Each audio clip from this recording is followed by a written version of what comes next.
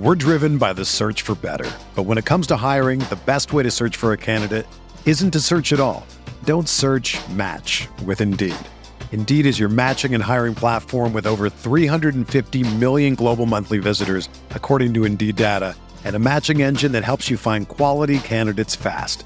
Ditch the busy work. Use Indeed for scheduling, screening, and messaging so you can connect with candidates faster. Leveraging over 140 million qualifications and preferences every day, Indeed's matching engine is constantly learning from your preferences, so the more you use Indeed, the better it gets. Join more than 3.5 million businesses worldwide that use Indeed to hire great talent fast. And listeners of this show will get a $75 sponsored job credit to get your jobs more visibility at Indeed.com/Blue Wire. Just go to Indeed.com/Blue Wire right now and support our show by saying that you heard about Indeed on this podcast. That's Indeed.com/Blue Wire. Terms and conditions apply. Need to hire? You need Indeed. Support for this podcast comes from U.S. Bank. U.S. Bank wants to know how you reward yourself because they have cards that make every day more rewarding. Are you a points hoarder, cashback guru, low intro APR lover? With U.S. Bank, it's up to you because they have the cards to fit your lifestyle. So earn more whether you're shopping at a gas station or a grocery store, even while planning a staycation. Learn more at usbank.com/credit card. U.S. Bank credit cards are issued by U.S. Bank National Association ND. Some restrictions may apply. Member FDIC. I'm Joe Bartle, and welcome to the inaugural edition of Fantasy Bites, a short and concise podcast which will tackle a number of fantasy issues in baseball, basketball, football, and a handful of other sports on occasion. In today's episode, I'll be discussing 3 players that deserve an honorable mention for their respective down seasons, as well as running through the top 3 fantasy football busts of 2019 and whether or not they can rebound for 2020. Keep in mind while listening, the top 3 biggest bust list was compiled with an idea the player could only miss up to 2 games to qualify. Any longer, and someone could argue that injuries played a major part in their bad season or whatever else. Without further ado, let's get started.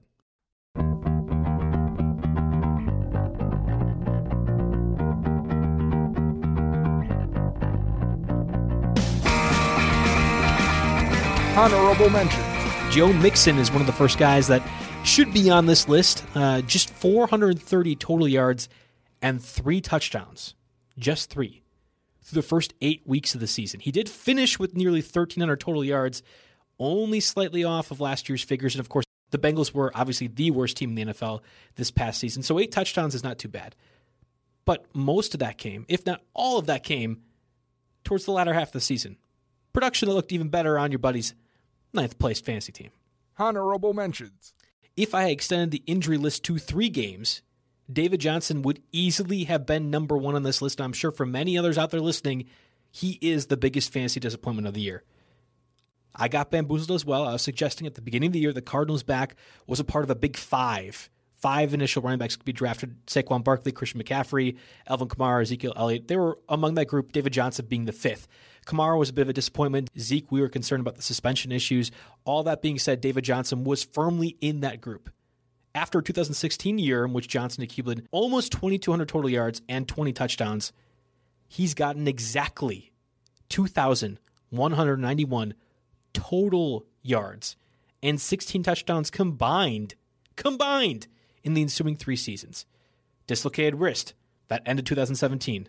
A horrible offensive game plan and just overall badness from the Cardinals, well, that ended this 2018 campaign. We could pretend injuries played a part this year, and it's probably at least a factor. But in an offense that was supposed to be revolutionary with Cliff Kingsbury and Kyler Murray running the show, DJ was hardly a productive option on a per-play basis, averaging under 4 yards per carry in 4 of the first 6 games before suffering that fateful ankle injury. Of course, we all know how that went afterwards. I don't really need to go into too much detail. The Chase Edmonds show happened, then the recently traded for Kenny Drake show happened. He exploded onto the scene, and at this point, it's not just Johnson's status as a Cardinals running back that's up in the air. It's his career. Safe to say I'm not going to be making the same David Johnson mistake in 2020.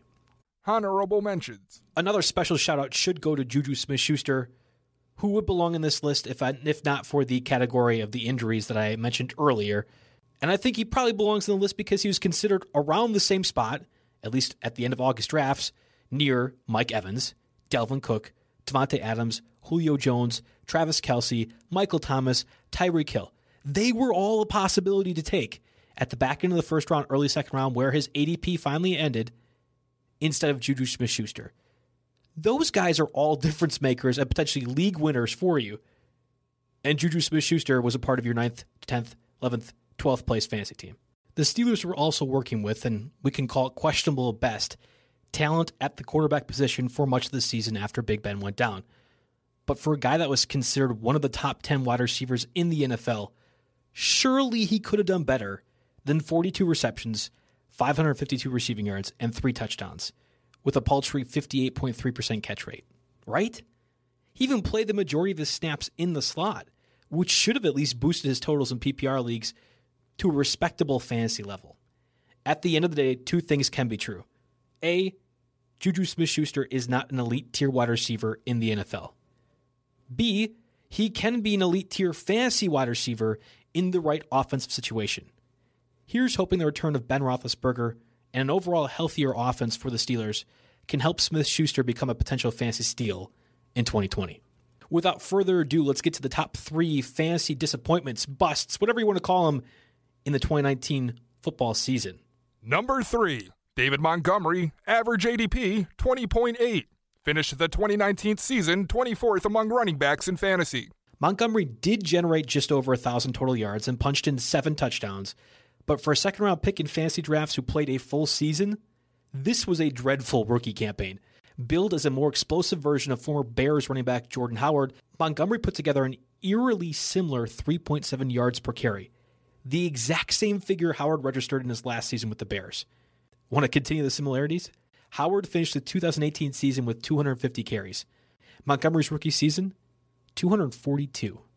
If not for a meaningless Week 17 contest in which the Vikings defense simply didn't care, Montgomery would have probably finished well below 1,000 total yards, closer to running back 30 in PPR leagues. Okay, so where do we go from here? I guess it depends on which version of the Bears offense you believe in. The 2018 one or the 2019 one. Theoretically, a more explosive quarterback would be able to unlock more opportunities for the running game. Even Bears fans would say this is a bad offense in 2019, yet Montgomery posted similar numbers to Howard in what was probably a peak Trubisky, Matt Nagy offense. But it should be at least a little telling that players like Carlos Hyde, Adrian Peterson, and Sony Michel piled together more rushing yards than Montgomery did this season. Factoring in an optimistic draft view of the second-year player, why wouldn't it be better just to invest in whatever the 2020 version of Carlos Hyde or Adrian Peterson is at a significant discounted rate? Or a better way of putting it, is the potential upside really worth a round 5 or lower selection for Montgomery when you can get the equivalent of Adrian Peterson or Carlos Hyde at some point later on in rounds 11, 12, 13, or 14 in 2020? And that's under the assumption the Bears do something different at quarterback, which feels fairly unlikely given how the organization has seemingly doubled down with the Trubisky offseason comments thus far. And we won't even get into what Kyle Long, former Bears offensive lineman, has suggested in recent days about what the Bears need to do to improve their offense. Hint, it's not a quarterback upgrade, that's for sure. Number 2, Baker Mayfield, average ADP 56. Finished the 2019 season 20th among quarterbacks in fantasy.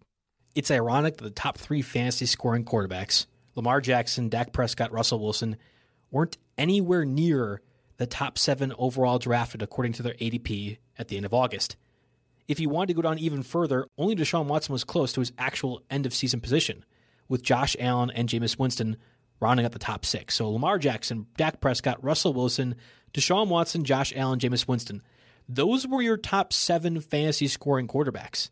Sure, the Rodgers and Wentz's and Mahomes were all decent enough scorers, and yes, Mahomes was injured for portions of the season, but it reinforces the point that drafting QBs high is generally not a good idea. It's a conversation we're going to have in 2020 for Mahomes and Lamar Jackson, but not today. Baker absolutely cratered this season, and our 2019 Fantasy Magazine cover boy is probably the most public example of the fantasy community overreacting to offseason additions. But it's interesting to note Tom Brady took a similar fantasy nosedive in the 2018 season after being drafted among the top 4 quarterbacks entering that fantasy year. Different problems, of course, plagued the Patriots and Browns, but I entered this podcast thinking, how the hell could Baker not be the biggest fantasy failure, and then walked away from it after going over additional data. Freddie Kitchens is gone. Odell is reportedly healthy, or at least he had surgery to get healthy, and an expected offseason focus solely on the offensive line should help things along. Mayfield might not be the QB we saw his rookie season, but with different leadership and different expectations, it's hard not to assume he'll at least be better than quarterback 20 next year. I'm not saying Mayfield can have this sort of impact, but Mahomes was in that QB 12 to 14 range territory in drafts leading up to 2018. And Lamar, of course, was in that range in 2019. It's conceivable to me at least that Mayfield could make a similar jump in 2020. Number 1, Brandon Cooks. Average ADP, 40.